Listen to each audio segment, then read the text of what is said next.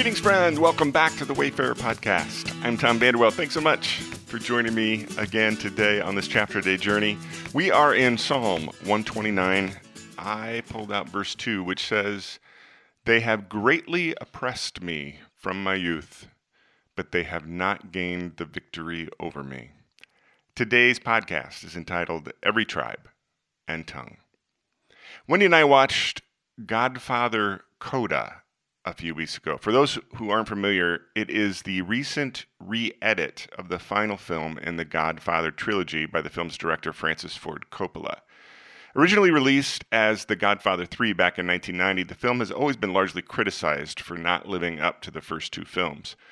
Coppola claimed that he was at odds with the movie studio on how the story should be told and was forced to rush the film to market. He was finally allowed 30 years later to recut it and tell the story as he and Mario Puzo imagined it. And it was good. It was better. The trilogy of the Godfather series is really the story of Michael Corleone. Raised in a mafia family, he swears early on in the first film that he'll never be part of the family business. The overarching story is how Michael descends into the underworld that he swears he'd never be part of with the intent of saving his family, and then he can't escape as his family is slowly torn apart. One of the subtle storylines in the third film is that of Michael Corleone's son, Anthony.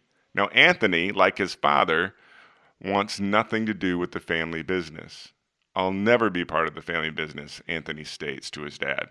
He then adds, "I have bad memories." His father replies, "Every family has bad memories." Now, that line has always resonated in my soul because I find it to be true. Just the other day, I wrote about my journey of discovering and uncovering some of my family's bad memories when I was a young man. But there's also a larger reality that we are the product of the systems into which we were born. We are a product of our people. Michael wanted to escape, yet he chose in and tragically couldn't find the exit. Wendy and I are both products of a Dutch-American tribe who risked everything to come to America back in the 1800s, settled as a tribe on the plains of Iowa, and here we prospered. Now, that prosperity was fueled by our tribe's deeply rooted values of faith, frugality, and hard work. Wendy and I often acknowledge that we are the products of our people, with both the blessings and curses that come along with every human system. For the Hebrew tribes, history and identity as a people is one of constant struggle against other tribes, other nations, and their subjugation by a series of human empires. That is what the writer of today's chapter, Psalm 129, is pressing into with his lyrics, as he describes being enslaved and beaten. He says, "Plowmen have plowed my back and made their furrows long." Psalm 129 was likely written after the return of Hebrew exiles from captivity in Babylon, and the sting of the experience would have still been fresh in the memories of those singing this song on their pilgrimage.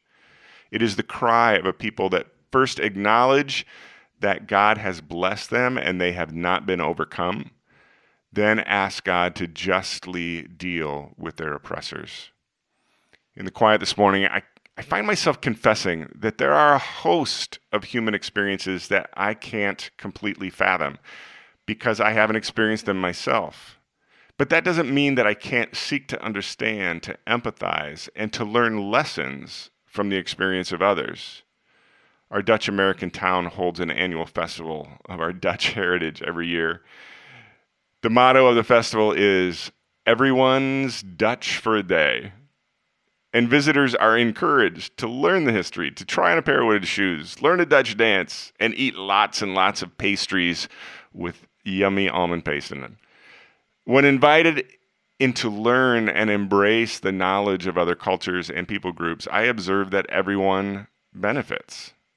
When excluded from doing so, I observe that the walls of prejudice are fortified to the detriment of all.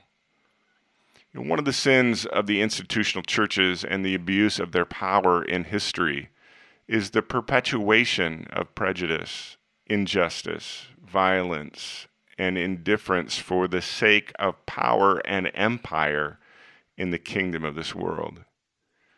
The Jesus movement, by contrast, was about tearing walls down between people groups, of tearing down the walls of prejudice and spreading love, grace, mercy, forgiveness to every human tribe until it became a human empire.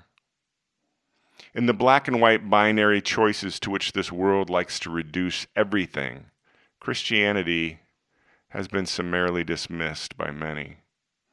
I have found, however, that the heart of the Jesus movement has continued in the hearts and lives of individuals who embrace it and seek to carry out the original mission. A mission in which every human being of every people group experience the love, forgiveness, and redemption that Jesus offers.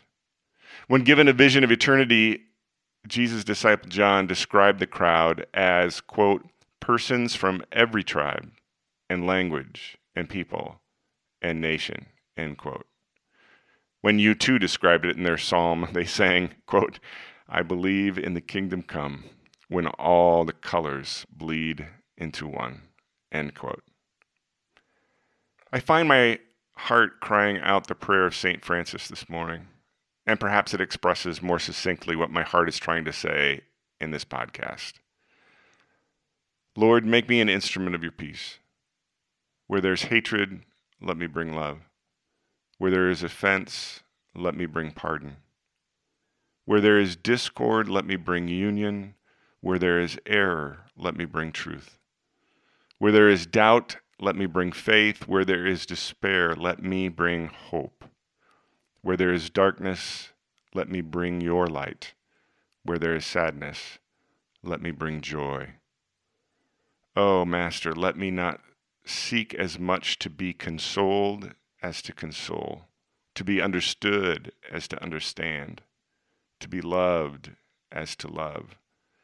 For it is in giving that I receive. It is in self-forgetting that I find. It is in pardoning that I am pardoned. It is in dying that I am raised to eternal life. Amen. Have a great day, my friend. See you back here tomorrow.